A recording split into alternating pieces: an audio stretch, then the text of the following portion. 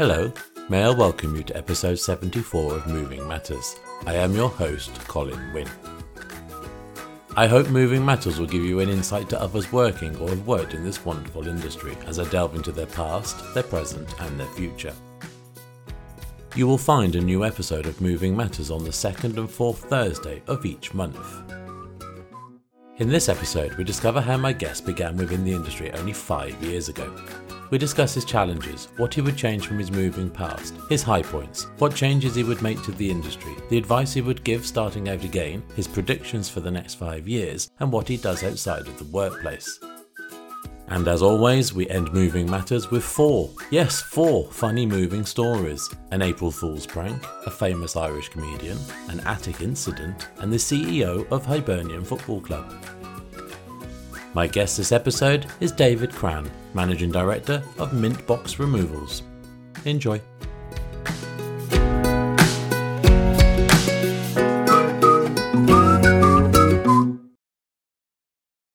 Good afternoon, David. How are you this afternoon? Good afternoon, Colin. I'm doing really well, thanks. Welcome to Moving Matters. Can you tell everyone about yourself and the length of time within the industry? Yes, so my name's David Cran, as mentioned.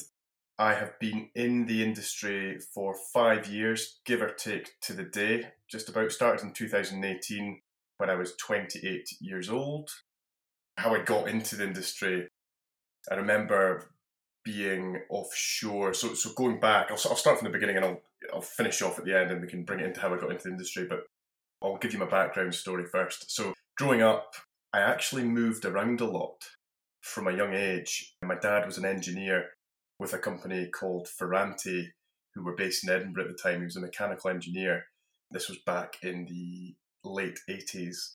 And we lived in a little town called Linlithgow with my two brothers and my mum.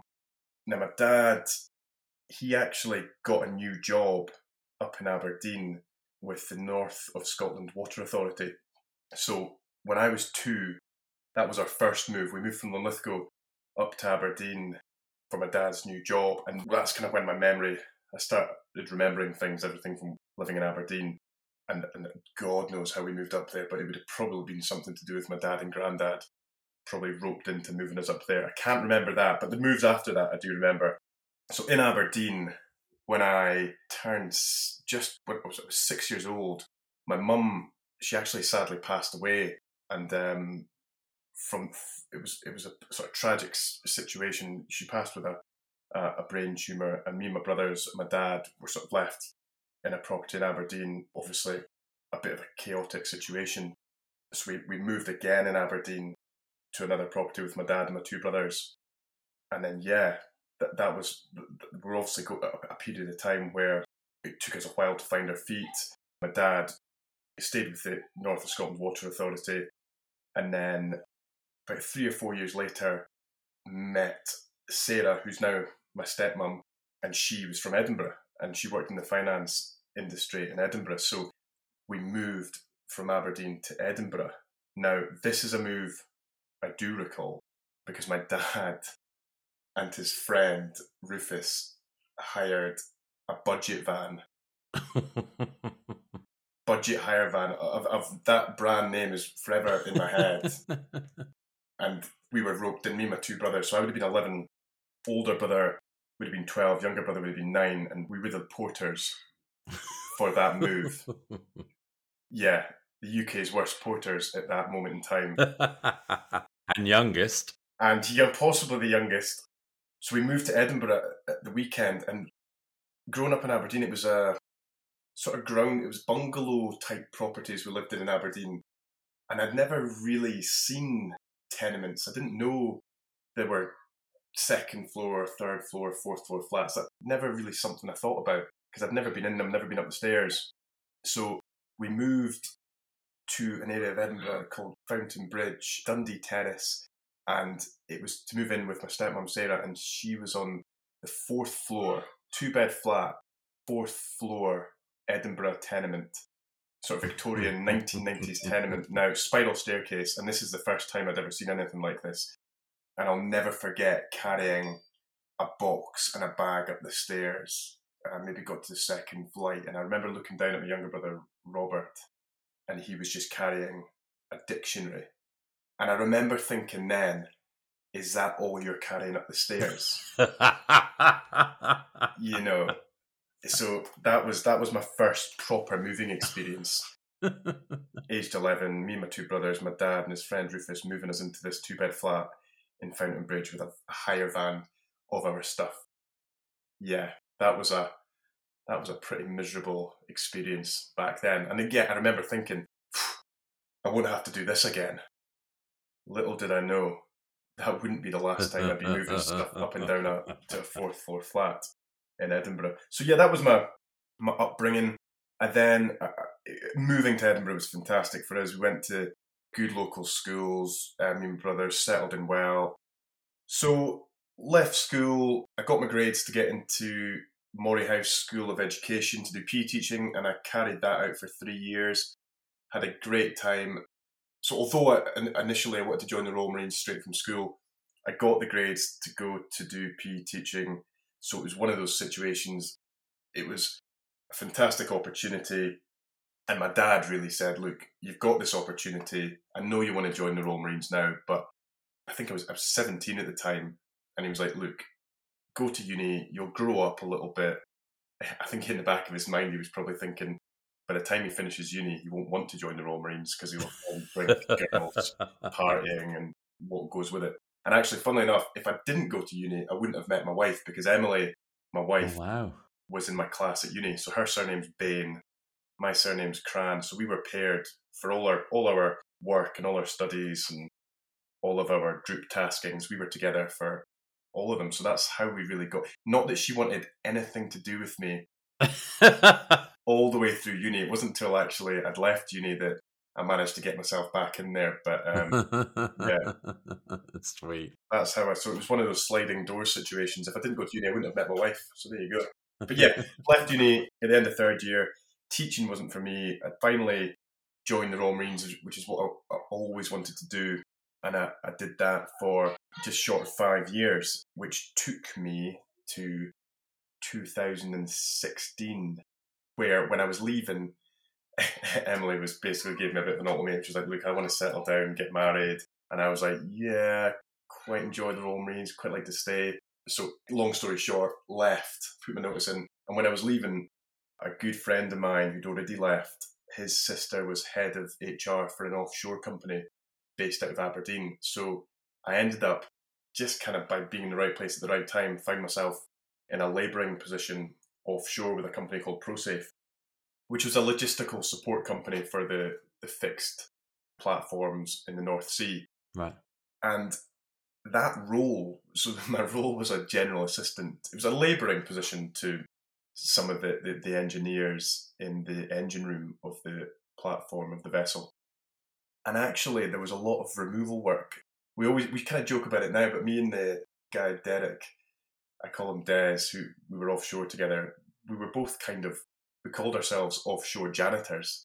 You know, we were doing, if we got told to get something from A to B, we'd go into a shipping container that had got taken on, we'd go find it, we'd move it to somewhere else, we'd mop floors, we'd do painting walls, outdoor stuff. Yeah, kind of did a lot of moving of stuff. We'd get heavy pumps that we'd need to get from the ground floor down to maybe a couple of floors down, so we'd have to get rigging equipment and move stuff. So yeah, there was a little bit of removals experience there gained. And then when we were offshore, me and Des, we'd always find ourselves on our breaks coming up with ideas to get ourselves home and ways to make money. Because we both left the Marines and we both found ourselves offshore, but ultimately we always wanted to be at home. Yeah.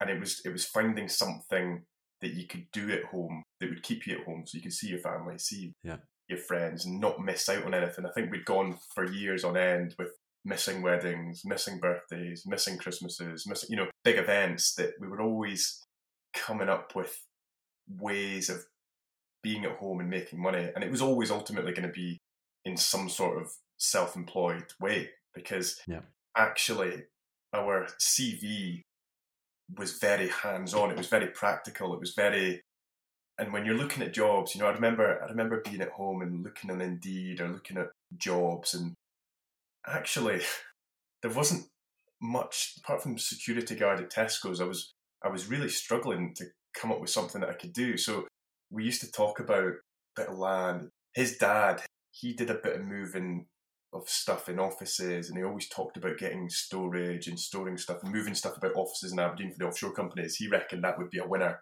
So we planted the seed when we were offshore that maybe moving stuff was right up our street. Thinking about it from a distance, that would be quite easy work. Well paid, easy work. Little did I know how hard it would be when I got involved. So I got home, and actually, the other thing that I really was into, obviously Marines related, was I was really into my fitness.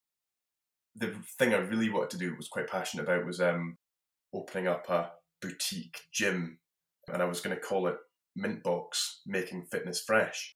Right. And I was going to have a little studio for running fitness classes. I was going to have a little cafe. Again, this was just one of my schemes when I was offshore on the rig. This was one of my money-making schemes, and I was going to have a little boutique fitness studio, little cafe, and it was going to be called MintBox, Making Fitness Fresh. I'd spoken to my neighbour at the time, the flat we lived in, Queensferry. He owned a lot of premises in town, and he had this industrial shed up for lease.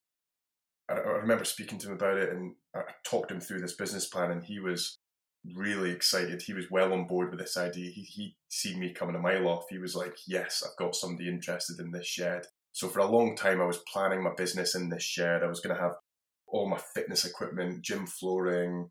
I was going to lease out all the equipment. I was going to have gym memberships. It was going to be great. But long story short, the lease we had originally agreed, when it came to pulling the trigger and putting down money on deposits for equipment, coffee machines, I'd spent money on architectural drawings for the gym layout, disabled toilets. I'd had it all factored in. He doubled the lease agreement.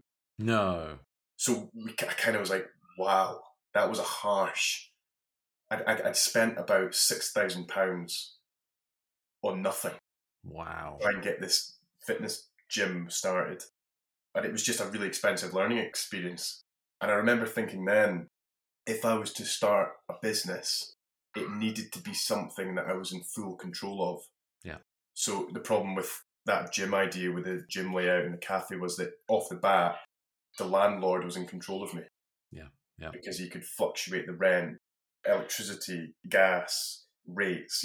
From the outset, if I didn't have the memberships I needed, I remember looking at my spreadsheet and the members I needed like 200 members paying £80 a month or something like that. It was quite a unrealistic thing to achieve within 3 months, because if you don't have that after 3 months, you're out of business. Yeah. So that's when I sat down and I was like, the next business I need to be in full control. And the beauty of the removals concept was, buy a van, park it up on the street, and let's get this going. Let's advertise moving services. And then from the offset, I was in full control. Yeah. The only thing I probably couldn't control at the time was maybe getting a parking ticket, which are quite expensive in Edinburgh, by the way. Can anyone control that? No, not. Not really. So from then on, little jobs here and there. I actually, I bought my first van, and 2 weeks later, I got run over on a night out. It was Halloween. I was out with the Edinburgh Accies Rugby Club, and I came off Rose Street in Edinburgh, which is a pedestrian street, and I stepped out onto the road and I got hit. I hit the side of a taxi. Completely my fault. I was pretty hammered. I was well oiled. I didn't feel a thing. And I remember trying to stand up, and I couldn't stand up. I'd smashed my knee. My patella tendon was hanging out. My kneecap was smashed to pieces. And I remember waking up in the hospital, freaking out, because there was loads of people dressed up in Halloween costumes. And I'd obviously put me on some sort of gas or some sort of painkiller, and I was really freaking out. So my start to removals, I'd made even harder for myself by smashing up my kneecap on a night out on the piss. Yeah, yeah. So that was that put me out of work for 4 weeks. It got stitched up that night, operated on. They did a fantastic job. Knee brace on, and actually, if you go back to some of my first posts on social media, I'm carrying out moves with my brace on. Wow. Because I had my overheads, and at the time our mortgage and stuff, I knew that I just had to get straight back out and working. That was just my learning curve of working for yourself. I needed to get back to work quick. So I'll always say now to the guys that when I get new guys coming in now and we might have had a hard day, I'll always say, I'll say, boys, this isn't a hard day. Back when I started and I had one leg and we were going up and down stairs, I didn't really know what I was doing to a certain degree because I taught myself until I got guys into the company that knew what they were doing and skilled. It took me a long time to find my feet and run a good, decent removals outfit, if you like, which took a bit of time. But yeah, at the start, I was really up against the wall. In fact, I remember a time, there was a day where we got an inquiry in to move a sofa, and I had casual labour helping me out at the time. Like one person I called upon to help me carry out a move. So I said yes. The person I'd lined up to help me couldn't help me. So my pregnant wife, Emily, of 6 months. So I had me with my leg brace, and it was a sofa move from South Queensferry to Granton in Edinburgh. We laugh about it now still, because when you face challenges now, my wife will always say to me, David, just you remember back to the day we moved that sofa bed, that IKEA sofa bed from South Queensferry to Granton, you with your buggered leg and me 6 months pregnant. Yeah, that was another bad day. We got there, we got it done, but that was just an indicator of how up against the wall we were at the time. But yeah, we've progressed massively since then. But yeah, it was a hard start. I made it hard for myself, if you like. Absolutely. There are easier ways to start a company. There's easier ways to begin, but yeah, that was us. MintBox removals. Fresh move, fresh start. That was it. The hard way. Funny looking back now that we're 5 years down the line. So can you tell everybody about your company and the services it offers? Yeah, of course. So we broke it down.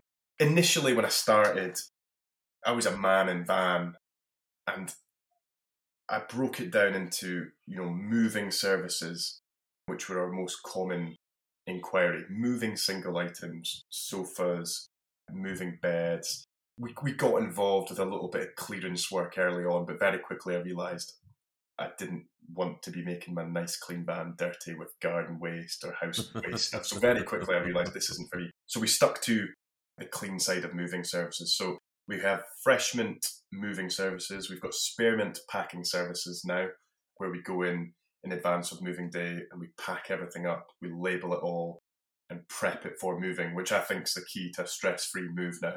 Like now that I've gone through all the different types of moving styles, I always promote our packing services to customers wherever I can. Yep. Because my selling point there will be, look, if you want to remove all the stress of moving day, because it's a very stressful day, please let us prep you. By prepping, I mean, we'll pack it all, we'll label it all, we'll dismantle it, and that will make the day go better. Yes, there's a cost to that, but it's well worth it than just booking us into movie, which can be quite last minute, disjointed. And then we offer storage, mostly third party. So we use various storage facilities in Edinburgh. So we'll use Guardian, Lens Storage, Keep Safe Storage over in Dunfermline. Quite often put customers in touch with them. Jenner's Depository in central Edinburgh. So a mix of self-stores, but now that we're going to the point we've got the truck and we can get the Trafalgar crate pallets on the side of the truck, we're going to be doing more palletised storage with the likes of Guardian in Roxburn, which are around the corner, and various other companies nearby. That's the direction we want to go down the route of. And then, later down the line, far later down the line, I don't want to push on ahead of different questions, but I now know that palletised storage is the way I would like to go with that. So we've currently got a yard space in Kirkliston, Connie Fox Adventure Centre Kirkliston, where it's all gated off, fenced off, and we've got 21 tripper shipping containers. Oh yeah. So we bought those gradually as we grew. So initially it was for the vehicles. It was funny. I used to keep my van on the high street in Queensferry, which is quite a popular place for people to visit the weekend. So I would get inquiries, like it's a billboard, isn't it? It's a mobile billboard. Absolutely. And Queensferry is a very popular place for Fifers to come at the weekend. So I actually used to get a lot of inquiries from people from Fife. Really? Because it's see the van. And I don't get any inquiries from Fife anymore because my van's and the truck are at this yard space in Kirkliston. So yeah, it just shows you the power of the branding on the size of the van. It does definitely work. So yeah, we keep all the vehicles at our yard space at Connie Fox in Kirkliston, where we've got our shipping containers as well. So yeah, we do some storage there, and we keep a lot of our materials there. So we've got 2 containers full of boxes, our tape, our paper, our export wrap, our bubble wrap, piano trolleys, all the kit we need, sack barrows, all the equipment we need is there. So that's our base, if you like, for our operations. That's where we meet in the morning and we shoot off from there, which has been a good progression for us. It's nice to have somewhere to meet at the start of the day and to finish off at the end of the day as well. So how many vehicles do you run, David? So we run 3 Luton vans, and this year we purchased a 16-ton DAF truck. We purchased that from Richard Webster at Tonks, and that has been, I'd say that's been the best thing I've bought. I was going to say the best thing we've bought in the business. That's probably been the best thing I've bought in my life, is the DAF truck. And what made you go to the truck? So initially, I remember we had, before we got the truck, we actually had 5 Luton vans. Yeah. And it was getting to the point where when you're sat back and you're looking at your business, you're like, yeah, when you've got more inquiries, you just scale up. So you get another van, or you get another shipping container, and you get more staff. And you could see how it was scalable, but it got to the point where I was really struggling for drivers. That was one problem. It was obviously well documented. The payload, the carrying capacity of the vans. We were going to maybe 4-bed, 5-bed houses, and we were bringing 4 Luton vans with us. And I remember thinking then, because obviously the beauty of social media now and the power of seeing how other companies operate, I knew the direction we were going in. If we were to continue doing these 4 vans at a 5-bed house, we needed to go down the route of an HGV. It got quiet. I think it got quiet at the start of the year. It was all the Liz Truss stuff, wasn't it? So it was maybe 3 months after that stuff, it got really quiet, sort of February, March. And I remember going in to speak to Tommy McNee at Guardian, and we just kind of sat down and had a laugh and a chuckle over a coffee. And, we kind of got a lot of removals nonsense off our chests. Tommy referred to this being a hamster on a hamster wheel. You're busy, you're chasing your tail, you're busy, and you're like, oh, it's great, I'm busy. You just keep on going the way you are. And then it gets quiet, and then you sit back and you're like, right, how you kind of have a bit of a sort of reevaluation of how you're doing things and how you can change things moving forward to maybe make your operation a little bit slicker. And he did say, get a truck. He said, look, get everything in place, get all your ducks in a row. Yep. Make sure you've got everything in place, and I think you should go down the route of getting a truck. And he was right. He was bang on, and we did. And I remember thinking, let's do it. Let's get everything in place and do it. And if it doesn't work, well, nothing ventured, nothing gained. And worst case scenario, sell the truck to Tommy Guardian. He can have another. It's a big step to take, David. It was. It has been, but already we've had it since. So we've had it this whole summer so far, busy season, since about March, April, we got it delivered from Richard. And it has been, it's been so good. It's removed for me. So I always schedule the week ahead on the Saturday. So the week ahead, I'll plan the whole week. Yeah. And before, where we had job, maybe there's moves and you're thinking, right, how many vans will I need to send to that? How many porters? The cubic feet, the payload. Yeah. And a lot of the time you're sending vans, and you're gambling a little bit. Yeah. I always feel quite often with moves, and people might agree with me. People might think, what's that phrase they use in the 3.5 ton army? It's the if it's on, it's gone. Exactly. that mentality. Yeah. And it's there's the truck. The beauty of the truck is pull up, the volume, the payload. And for me, running the business and being on the jobs as well, because I drive the truck, it's reduced my stress massively. Yeah. it's been the biggest thing for me is the reducing stress of running a removals business with that asset at your disposal. It's just made things so much less stressful. So my advice is 100% to other companies that are running 3.5 ton vans. For us, it has been extremely worthwhile. It's been a challenge to get it right in terms of quoting correctly and making sure you're making that profit margin. It's taken us a couple of months to realise that we're not a van company anymore. We've got this asset, we've got this overhead. Yeah. It's taken us a little bit of time, but now we're there. We're educating customers on why we are a certain price. And so far, I mean, we've had a good busy summer. So far I can say it's going really well. We'll see how the months, the years go by, where we're standing. But we applied for 2 HGVs in our operator's license. So that was my advice from a transport manager. He said, apply for 2. Because he said from the outset, he says, I can guarantee you'll want another one soon. Again, that was sound advice because I would like another one. I was going to ask that question, but there was no need to because you already answered. I want another one.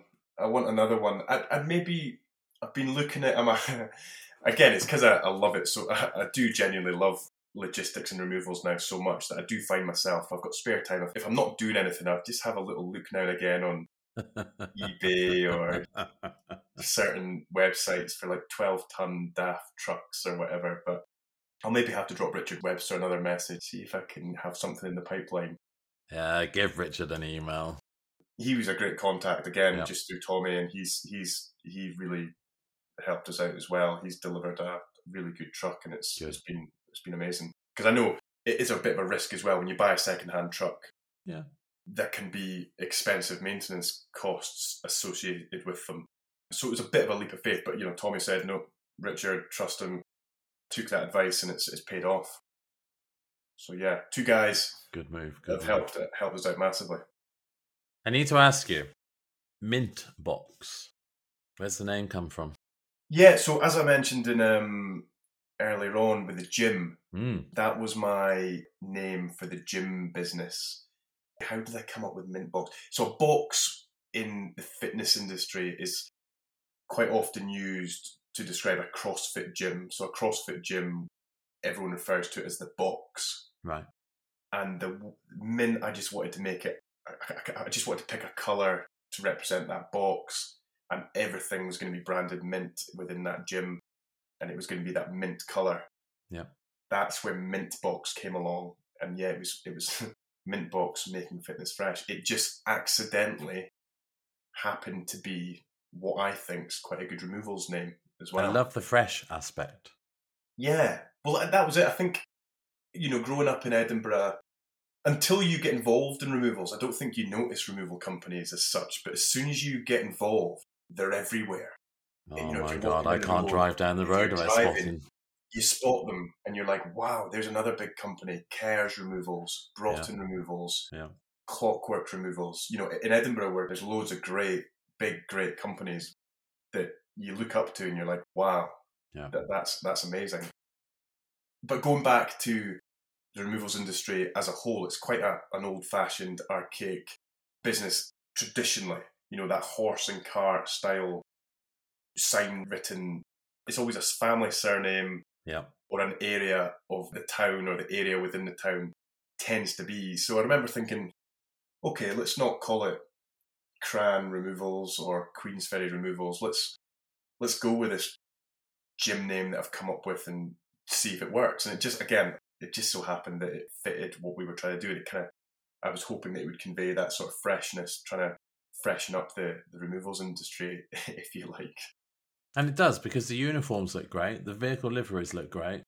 I encourage anybody to go and look at your website. Obviously, there'll be links on the episode notes, so do go and have a look at it. Your trucks do stand out. They look immaculate. Thank you. Yeah, no, I appreciate that. That is the aim. That was definitely the aim with the branding and the uniform and the personnel we've got working with us. Definitely look fresh, that's for sure. I think I've aged somewhat in the 5 years I've been in, so my haggard face probably doesn't look as fresh, but as long as the vans and trucks look good. So what challenges have you had to overcome then, David?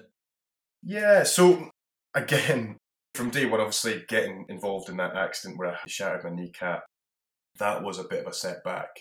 Awful start to the removals industry. COVID, I suppose, initially you could put down as a challenge. Although looking back, we were so new that I remember thinking, well, I'm not going to stop working. I need to keep on working here. Like, we're new to this. We need to keep on moving. And then the land registry for Scotland stopped. It actually stopped working. Therefore, all the solicitors stopped and all the moving stopped. And it was at the start of COVID where people were panicking. There was a lot of hysteria. But then after 2 weeks, they'd got themselves set up from working from home. So land registry for Scotland got set up again so that moves could then be completed. Yeah. And after that, it was all hell broke loose. I mean, I don't know about where you're based yourself, but in Edinburgh, all hell broke loose. Yeah. Everybody wanted out of their tenement flat to a property with their own garden, rural, out of the city centre. So we were inundated with inquiries. It was just get me out of here. Yeah. I'm living in a 3rd floor flat. Nobody can press the buzzer because they're going to spread this COVID. We're moving. And again, I think they also brought in the tax relief, didn't they, for a certain amount, which again, that massively encouraged a lot of moving after that. So that was actually a good time to be starting. I remember going into a solicitor's office when I first started. I was hobbling along with my brace and my crutches, and I was handing out flyers. I went into the solicitors, I won't name them, in Bruntsfield in Edinburgh, and I basically got laughed out of the office because they were like, you've got crutches and a leg brace and you're advertising your removals company. Like, are you taking the piss? So I remember kind of walking out with my tail between my legs. But then a year later, the same solicitors were calling me to ask, are you still moving people? Because customers are struggling to find removal companies. So it's funny how it went full circle. Absolutely. Yeah. But yeah, growing the business has been, I think anybody can start a business. In the service industry, in Edinburgh especially, anybody can start a service industry business. But growing it when there's staff involved, I think that's where the real challenges start. As soon as you've got employees that you need to find work for to keep them in jobs, I think that's where the stress starts. And then that's what pushes you to then grow your business ultimately, because you're like, well, these guys want the work. Let's go find the work. Let's get more vans. Let's look into other options for growing the business and keeping more work coming in. And, when you go down the route of storage, well, that creates more work, doesn't it? You're moving them in, you're moving them out. So it naturally, organically grows. So with those challenges also come a lot of successes, which help organically grow the business. And I know it's only been 5 years, but if you could change anything from your moving past, apart from the accident in the first couple of weeks, what would it be? Don't drink. The big thing, I think, going back, and I remember, I think, listening to Courtney at Clockworks podcast, I think he said the same thing, and I remember resonating with that, was that it would have been amazing to have 2 years working for a big Edinburgh firm, like your Kerrs Removals or your Broughton Removals, Clockwork, or GB Liners or Bishops, and 2 years experience of being involved in a big firm, doing everything properly from the outset. That would have been a nice to have. Yeah.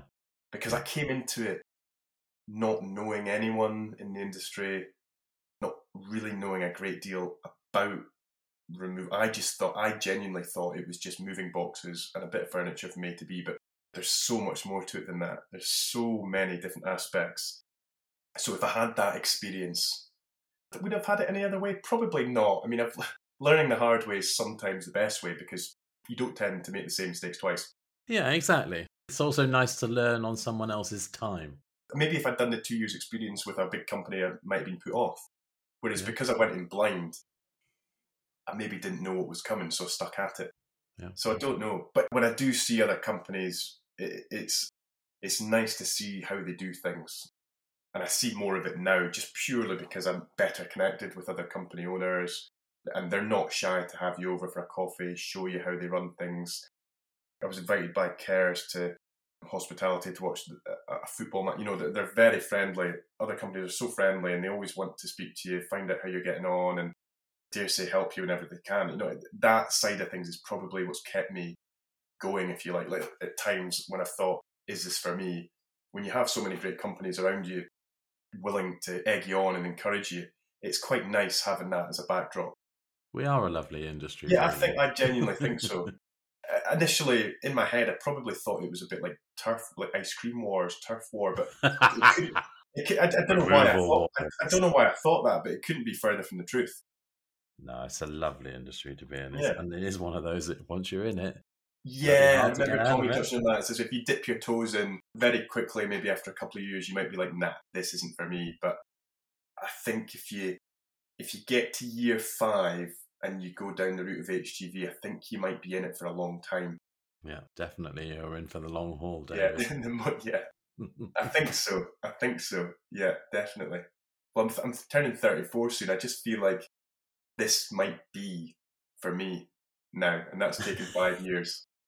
And I've only just decided it might be for me. So what is your high point of being within the industry?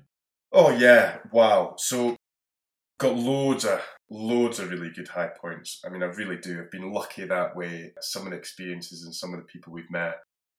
I would say I've listed a few. I don't want to miss anyone out, but I was brought up in Aberdeen, and for my sins, I'm an Aberdeen fan because my best mate at school, Marcus, his dad took the primary school football team, and he was a big Aberdeen fan. So I became an Aberdeen fan because I used to stay at his on a Friday night. Mike Harrow stayed at his on a Friday night. On a Saturday morning, we'd get up at 7 o'clock in the morning and we'd do a paper round. Me, Marcus, and Marcus's dad, we'd do this paper round in Aberdeen, and then we'd go to football training.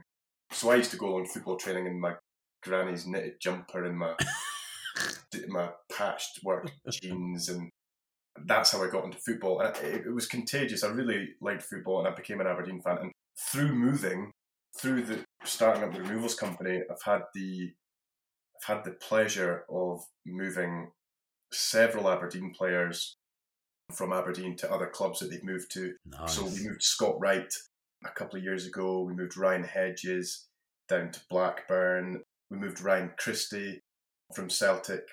We moved him to Bournemouth. Glasgow to Bournemouth. Yep. Those were highlights. Just being involved with that was great. Recently, this year was the Six Nations. I had the opportunity to work with the Ireland rugby team. Wow. So I basically got a call from the communications team to say, look, we need a company to help us move everything from the airport on arrival to the Balmoral Hotel. Yeah. Then from the Balmoral Hotel to Murrayfield for training day, the Saturday, hang around all day with the team, take stuff back to Balmoral Saturday evening, Sunday morning, take everything back from the Balmoral to Murrayfield for match day. And I was basically the kit man's assistant. So I'd gone from being driving a few bags from the airport. I mean, I can't begin to tell you, when they rock up, the amount of stuff they have is frightening. Yeah. They bring their own bottled water, coffee beans, coffee machines, games consoles. They bring everything. So that was quite a unique experience. And it was good because over the course of the weekend, I got really close with some of the members who look after the sort of kitman, basically, and the whole logistical side of how that team, because they're number one in the world, so how they do things. The Netflix crew were following them around everywhere. They were trying to put little cameras in the back of the van, in the coach. So that was quite exciting. That was quite fascinating. And then at the end of that, they won their match and they actually won the whole Six Nations, and they invited me over to Ireland for the final game against England and stuff. So they'll come to Edinburgh every 2 years, and they've got my contact number. They WhatsApp me quite regularly, and they said, look, when we're back in town, you'll be our go-to guy to help us out again. Brilliant. That was just an amazing experience and something that just worked really well. And I obviously went beyond the Call of Duty. Like, I was just there for them the whole weekend, and I wanted to be the one to do it, to represent the business. Yeah.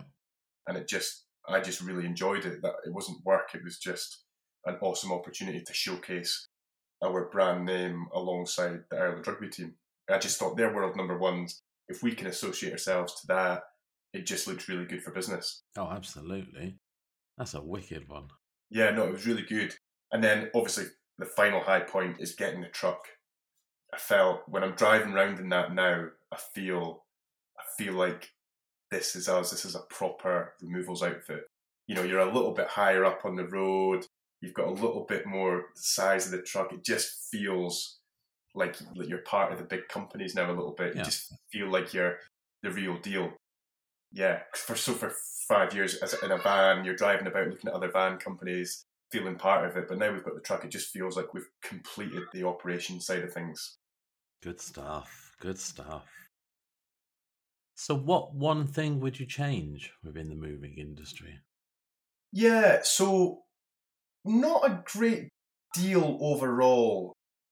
Again, I've listened to previous podcasts. It's the same kind of things that come up. But interestingly, we moved a guy a couple of weeks ago who specialises in prop tech, property technology. Yep. And his company, they came up with a product over a year ago where it was AI to a certain degree. It was a checklist of things that if you're moving home, you log in and there's a checklist of everything that you need to get in order for moving home.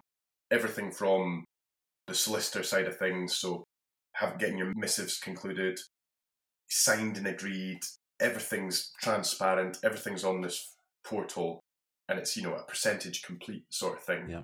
And they've got the technology there. He reckons law firms, solicitors aren't keen to commit to the technology because there's too much money involved with the number of employees. And he used Edinburgh as an example. Edinburgh Law, University of Edinburgh, the students they take in every year tend to be foreign students. The money they pay in fees, the money they pay landlords in accommodation, to then work at a solicitor's firm, a law firm, it's a multi-million-pound industry. And I think there's a lot of fear that when this technology comes in, it's going to have an impact on those positions. Yeah, that's what he reckons. He reckons that the technology's there to make the process of moving home on moving day a lot smoother, cleaner, faster, almost instant transaction. Yeah. It's there. The technology's there. There's a lot of old dinosaurs holding on to the old ways of doing things. Too many. Far too many. Yeah. There's a lot of that. So I think one thing that you do want to see change will be that ultimately, and it will eventually come in, it will be the technology with making sure funds are transferred. You could even go down to finer details. Like you could have a portal that everybody could log into. The director of the removals company could log in and be like, right, okay, the misses have concluded. They've booked the removals company. The cleaners are booked in. The funds have transferred. And on a Wednesday, you're looking at Friday and you're thinking, right, they're 98% complete. Yeah. This is going ahead. You want to remove that on the day you get the call at 4:00 in the afternoon. It's not going through today. What next? It's that last minute element which is needless, I think. And ultimately it then has an impact on businesses operating well. So, you're having to say to the lads, sorry guys, can you come and help us unload this into storage? And suddenly it's 7:00 at night on a Friday and they've got plans with their partners or their family. That's what makes it hard. And it's rare, I have to say, it is rare, but it does happen. It does still happen now and again. And that would be the one thing. Because I think society now, as much as possible, so everybody can spend time with friends, family, loved ones, you want to be working a 9 till 5, 9 till 6, Monday to Friday, wherever possible. Because if the lads want to play five-a-side football on a Tuesday night at 7:00, you can't stand in the way of that. No, and the removal industry isn't a 9 to 5 industry, is it? No. Unless you're working in the office. Yeah, unless you're in the office. And that's what we always say about solicitors, they're certainly 9 till 5. Well, I dare say there's a lot of work that goes on at home in the evenings when they're stressed, dealing with stuff, but being home's being home, isn't it? Absolutely. Yeah, ultimately. But yeah, that would be my main change, I guess. But I've not been in the industry long enough to to call out any other changes. I mean, I'm very much learning as I go on, and so far it's been very good to me, so it's difficult to complain. Well, I don't think it's complaints that we're really Yeah, looking no, for. It's just what looking would for you change? changes. But I Yeah, mean, as you said at the beginning of it, it's same as other people. It's probably the conveyancing it is archaic. It needs to change, whether it will or not. I don't really know. only time will tell. So, what advice would you give yourself just starting out again? Look right and left when crossing the road would be a good start, Colin, I think. Very good. Yeah, no, from the outset, it would be connecting with other movers earlier. Probably took me 2 years at least before I started communicating to other movers. Social media has obviously speeded up that process. You know, you can message another company within a matter of seconds and suddenly you've got back and forth communications going on and it's great. Yeah. Probably more, I look back now and some of the sort of happiest memories were probably at the start. When you're starting a business, and my advice would be to anyone starting out in any business or any new adventure would be to enjoy the process. I think a lot when you're working early, you're thinking, oh, I need this, I need that. But Rome wasn't built in a day, as they say, and it does take a long time to get where you want to. And Yeah. it's persevering through the dark days, the bad weeks, bad experiences. And my advice to myself back then would be try and just look further into the distance where you want to be and enjoy the process while you're doing it and know that you will get there eventually, but try not to stress about things that you can't control, I guess. This is very true. You say obviously social media has changed. It allows you to meet other people quickly. But what about face-to-face meetings with people? Do you get much opportunity for that? Yeah, so the face to face, I mean, the amount of times I'll be pulled up and I'll be having lunch in the van and another moving company will pop up and just say hello through the window. Or if you're at a storage location where several companies are operating out of, you'll always stop and chat, probably for longer than you should, just because you get going and then suddenly it's all going off. Face to face with Tommy at Guardian, like I said, been to the football with the Cares lads, which is good face to face. Yeah, I mean, ultimately you can't beat face to face, but for the companies that are based further afield, recently been added to WhatsApp groups with other companies of maybe 3 or 4 directors that just want to throw ideas off each other, and then sort of help and support, get advice on little things, and it's actually quite a good way of dealing probably with your own stress, because a problem shared is a problem halved quite a lot of the time, and it does give you an opportunity to vent out and get a bit of feedback. And if you're I think there's a lot of guys out there, probably like myself, who feel on their own a lot of the time and they think, am I doing the right thing? And I guess it's just getting reassurance that you are doing the right thing a lot of the time. Yeah. If you can just get a message saying, Dave, you're doing the right thing, it's looking good, it does help, it does make you feel good. Yeah, it's nice to be patted on the back as such. Yeah. So where do you see yourself in the industry in the next 5 years? Yeah, 5-year plan. Wow, yeah, I'll be approaching 40. Yeah. I'd like to go down the route of palletized storage. I'd like an industrial warehouse to operate from. That's the route I want to go. So, I mean, I'm always looking. I guess Edinburgh as a market is a fantastic market in terms of there's a lot of moving, there's a lot of money in the city that gets circulated. So probably from the finance industry, it injects a lot of money into the city. So service industries boom as a result. Yeah. And there's a lot of movement. So it's a good place to be based for a removals company. But because of that, it is also an extremely expensive place to be located. So if you're looking at leases for warehouses, it's very, very expensive. The leases, the rates, the outgoings, it's a big, big step. Again, similar to probably the decisions we had to make with the truck. I'll now need to reevaluate and think, right, this is what we want to go after. We'll need to get everything in place to go down that route. So yeah, warehouse palletized storage is definitely where we want to go. An additional truck would be nice. I'm looking at 12-ton trucks quite a lot. But if you look at my Google search history, it's removing moss from grass. weed killer, and then a lot of daft 12-ton trucks. It's pretty boring searches, but another truck would be nice. But ultimately, we'll need to borrow more money. Come on, Mr. Webster, get that 12-ton truck to him.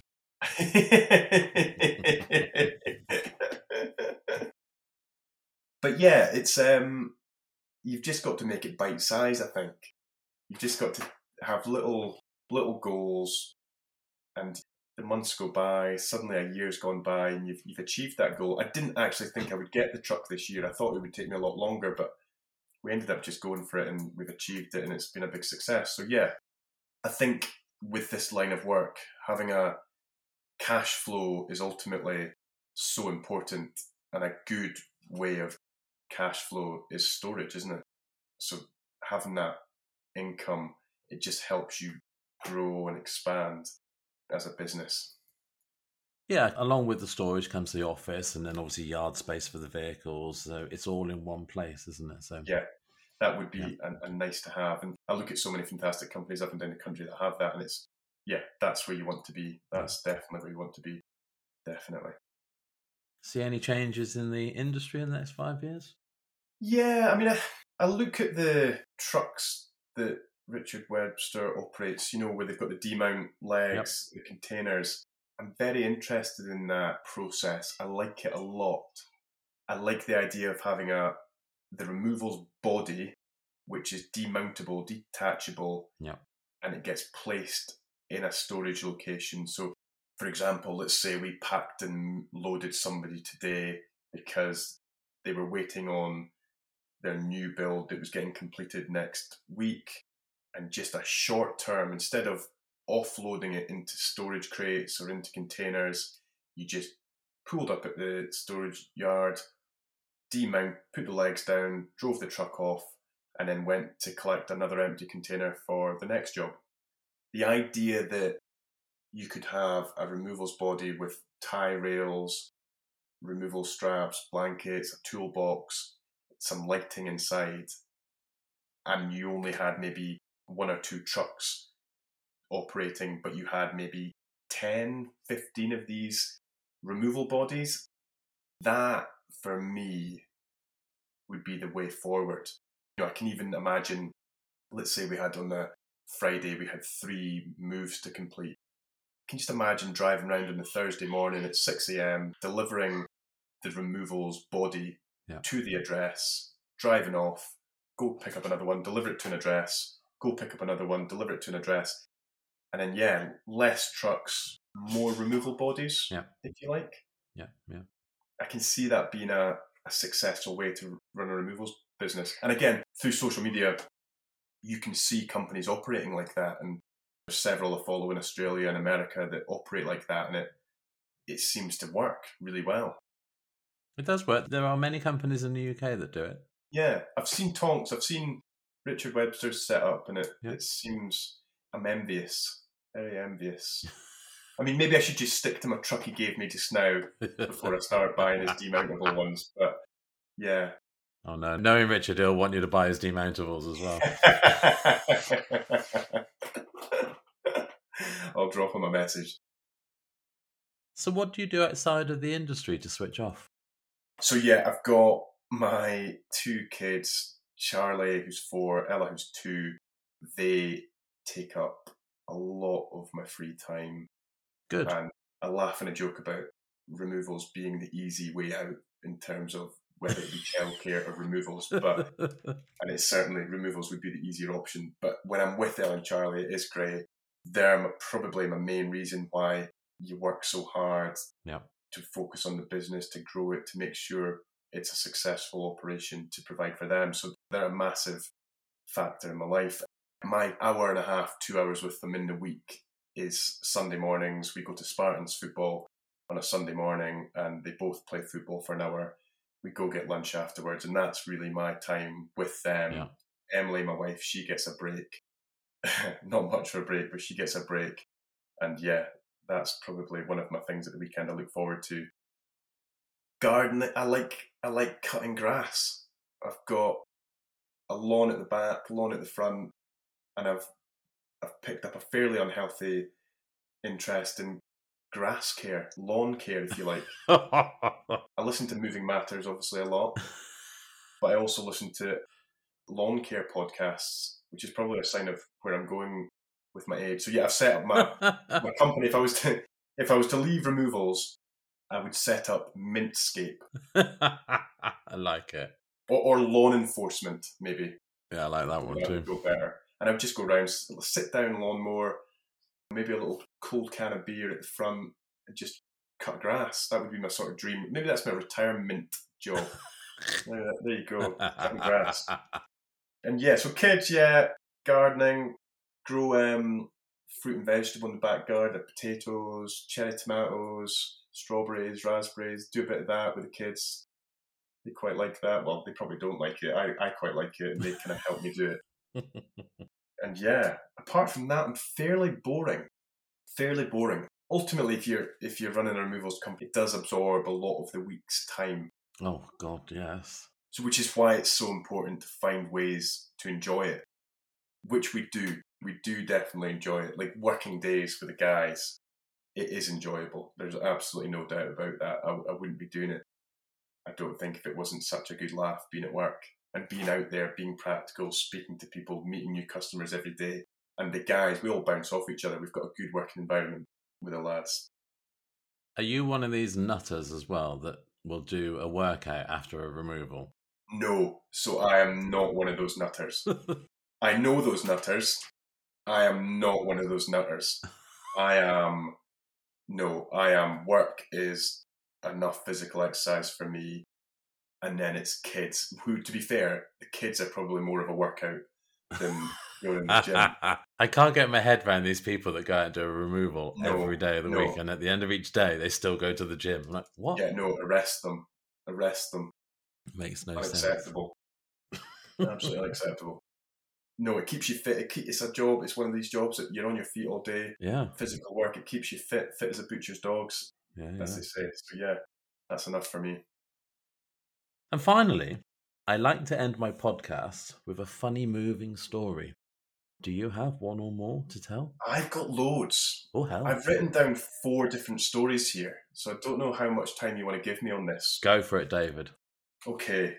So the first one I want to get off my chest, because I want to find out who called me. My first year of operating, I got a call to move a 14-foot sea kayak from Port Edgar Marina. So if you're listening to this and this is you that called me, it was on April Fool's Day. It was the morning of April Fool's, 1st of April. I got this call, and at the time it was my first year, so anybody that called, I took the inquiry very seriously, diligently, and I said, yes, I can be down at Port Edgar. I'll be there within the hour to move this sea kayak. And they said, yeah, oh, that's great. It'll just be down next to the public toilets as you come in the car park. I've got the sea kayak there. We want to take it to Cran. I got there, and there was a note saying, April Fools, you idiot. No. ... I actually it didn't say idiot. It said another word. But we'll go idiot, ... So, yeah, I want to know who did that. That was a practical joke. I wondered if it was another removals company. Come on, Courtney, pick up that phone. Yeah. Clockwork cares. Who was it? Somebody did it. So there you go. That was welcome to the removals industry. Wow. I've got others. We moved, again, this was my first year.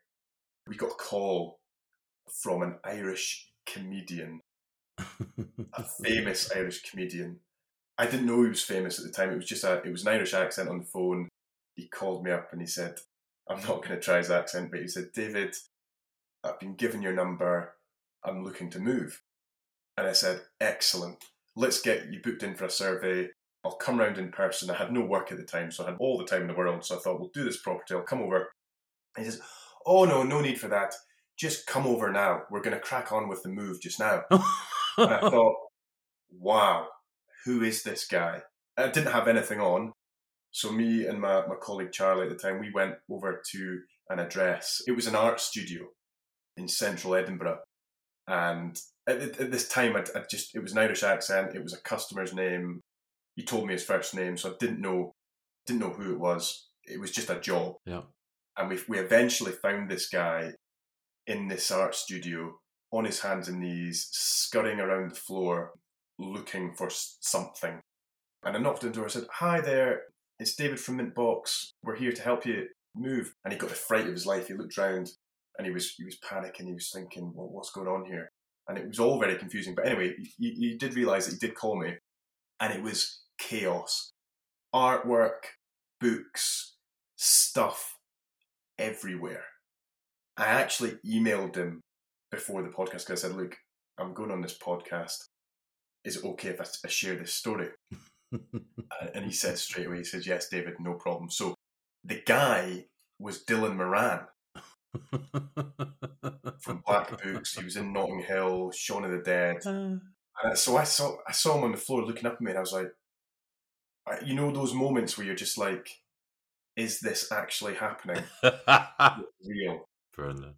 So yeah, that was my introduction to Dylan Moran. So we spent the afternoon with Dylan in his art studio, packing up all his artwork and his books. And then, but he's a funny guy. Obviously he's a funny guy. He's a comedian. But he was about halfway through, he kind of turned to us, and he then started questioning whether we were policemen. He was almost like he was trying to work out what the hell was going on in this room. It was funny. But we packed him up, and he's still a client today. We've moved him several times. Brilliant. He's one of these guys. He's always quite last minute, but we get there in the end with Dylan. But yeah, he's been a client from early on, and it's just he's just stuck by us. We've stuck by him, and we've moved him several times now. So that was good. Superb. Another funny story. It's one that we always howl at. Was we did a move from Kirkliston up to Glencoe in the Highlands, and it is a story about hoarders. These guys just had so much stuff. Now, our policy on attics, for example, has changed a lot since this incident. Because they downsized from a 4-bed to a 3-bed, for starters. They already had too much stuff for a 4-bed anyway. But the lad working for us at the time was a lad called Ross Lamont. Hilarious guy, very funny, always a centre of jokes, always a centre of laughter. But he happened to be the smallest guy working for us at the time. And the customer asked us, "Look, I've got this much stuff. Do you mind helping me put it into the attic?" And I remember thinking, I popped my head up into this attic, and there was no lighting. It was just insulation. So I said to him, "Look, I know how roofs work with joists, but I'm not fitting up there. You're not clearly going to fit up there. You've got all this stuff." It was getting to the point where we couldn't get more stuff into the rooms because it was overflowing with stuff. And he was adamant, "Look, I need this stuff in the attic. Please, just by all means, I'll pay more." That wasn't the problem. It was, I just need this to go somewhere. So poor Ross volunteered. Now, Ross didn't know the way roofs worked. And I remember saying to him, "Ross," because you couldn't see the joists because the insulation was in the Glencoes and the Highlands. They'd obviously put loads of insulation down to keep the heat in. And I remember saying to him, "Ross, whatever you do, don't fall through the roof. Keep your feet on these wooden joists, and hopefully we'll all get out of here okay." Anyway, more and more stuff kept on coming up to him. He was going to the end of the roof, putting stuff down, coming back, getting more, coming back, getting more. And you know it's like in an attic, it's boiling hot. Absolutely. He very quickly became disorientated. Anyway, he was shifting stuff, and I was in the bedroom below with the customer, and I was actually putting a bed together at the time for one of the kids, and the dad was there as well. And we were just talking away, and then it happened. Poor Ross fell through the roof, leg, just a big sort of like, all the plaster, all the paint, all the dust just plumed through the room, 2 legs hanging out through the roof of this bedroom, dust everywhere. And I remember just looking at the customer saying, "I told you so." It was one of those sort of moments of clarity. It was like, "I told you to chuck this stuff. Like, this is what..." And poor Ross was hanging through the roof, legs through the roof, dust everywhere, paint everywhere, plasterboard hanging off. Absolute chaos. So attic policy is very important. And I'm not scared to tell customers that exact story, just to let them know. Unless it's well lit with flooring, space to operate, it's not happening. Unless you want your roof to fall through. Oh dear. It's like a scene from Only Fools and Horses. It was. And yeah, I'm a big fan of Only Fools and Horses, and it wasn't too dissimilar to a Rodney and Del Boy scene. Brilliant. Oh dear. You got one more? That fourth one? We've got Rod Petrie. We were driving along George Street in Edinburgh, and it was a day where we were back and forth, a bit of chaotic, centre of Edinburgh, driving down George Street, and Charlie, who was in the passenger seat, he pointed out it was a good-looking girl walking into a Rock's jeweller's shop. So I turned my head. Next thing I knew it, I looked forward. There was a Mercedes car parked in the middle of the road, and I slammed my brakes on. The van slid. I couldn't control it. It was just sliding because the road was wet. And we just bumped into the back of this car. And I remember my heart just sank.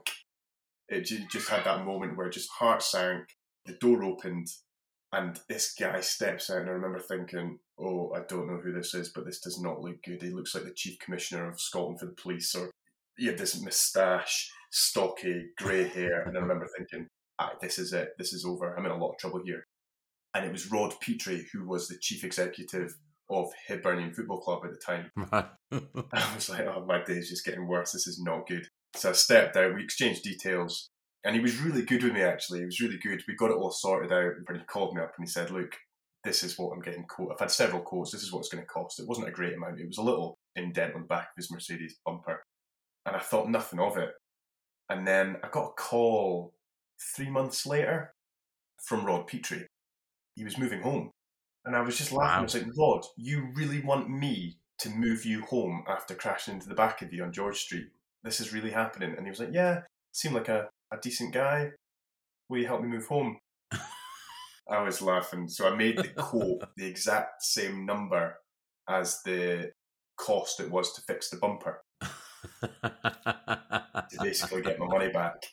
And yeah, that day is the day we moved him, something came up where I had to send the guy who was meant to be working with me to this installation for a staging company. So long story short, me and Rod moved Rod. And he lived on the 8th floor of an apartment in New Haven. And he had this sofa, 3-seater sofa that wouldn't fit in the lift. And if you know this guy, he's quite a stocky guy. He's maybe early 60s. Me and Rod Petrie, the chief executive of Hibs, manoeuvred this 3-seater sofa down 8 flights of stairs. Oh my word. And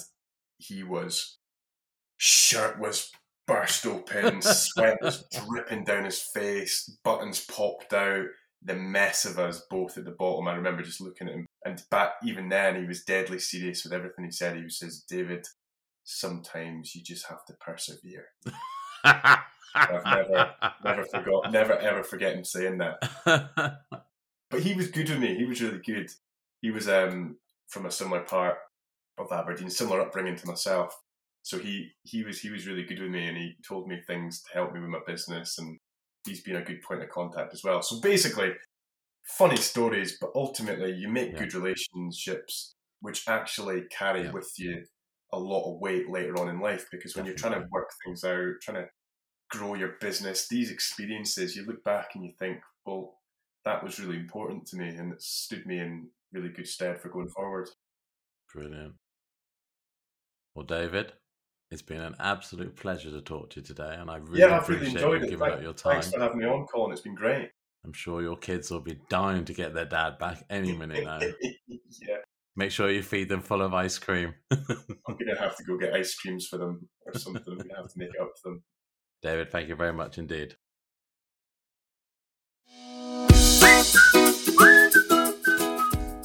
I sincerely hope you enjoyed episode 74 of Moving Matters. Please rate, review and subscribe in your favourite podcast player of choice, and please tell your industry colleagues about Moving Matters. My thanks and appreciation go to David Cran of MintBox Removals for giving up his time to record this episode. Thank you again, David. If you would like to know more about MintBox removals and the services they provide, then you will find links within the show notes for this episode and on our webpage, movingmatterspodcast.co.uk. And please, if you have a funny moving story that could be relayed to our listeners, or you would like to be a guest on the podcast, then do reach out to me by completing the contact form on our webpage, movingmatterspodcast.co.uk. Well, that is all from me, so until next time, keep moving.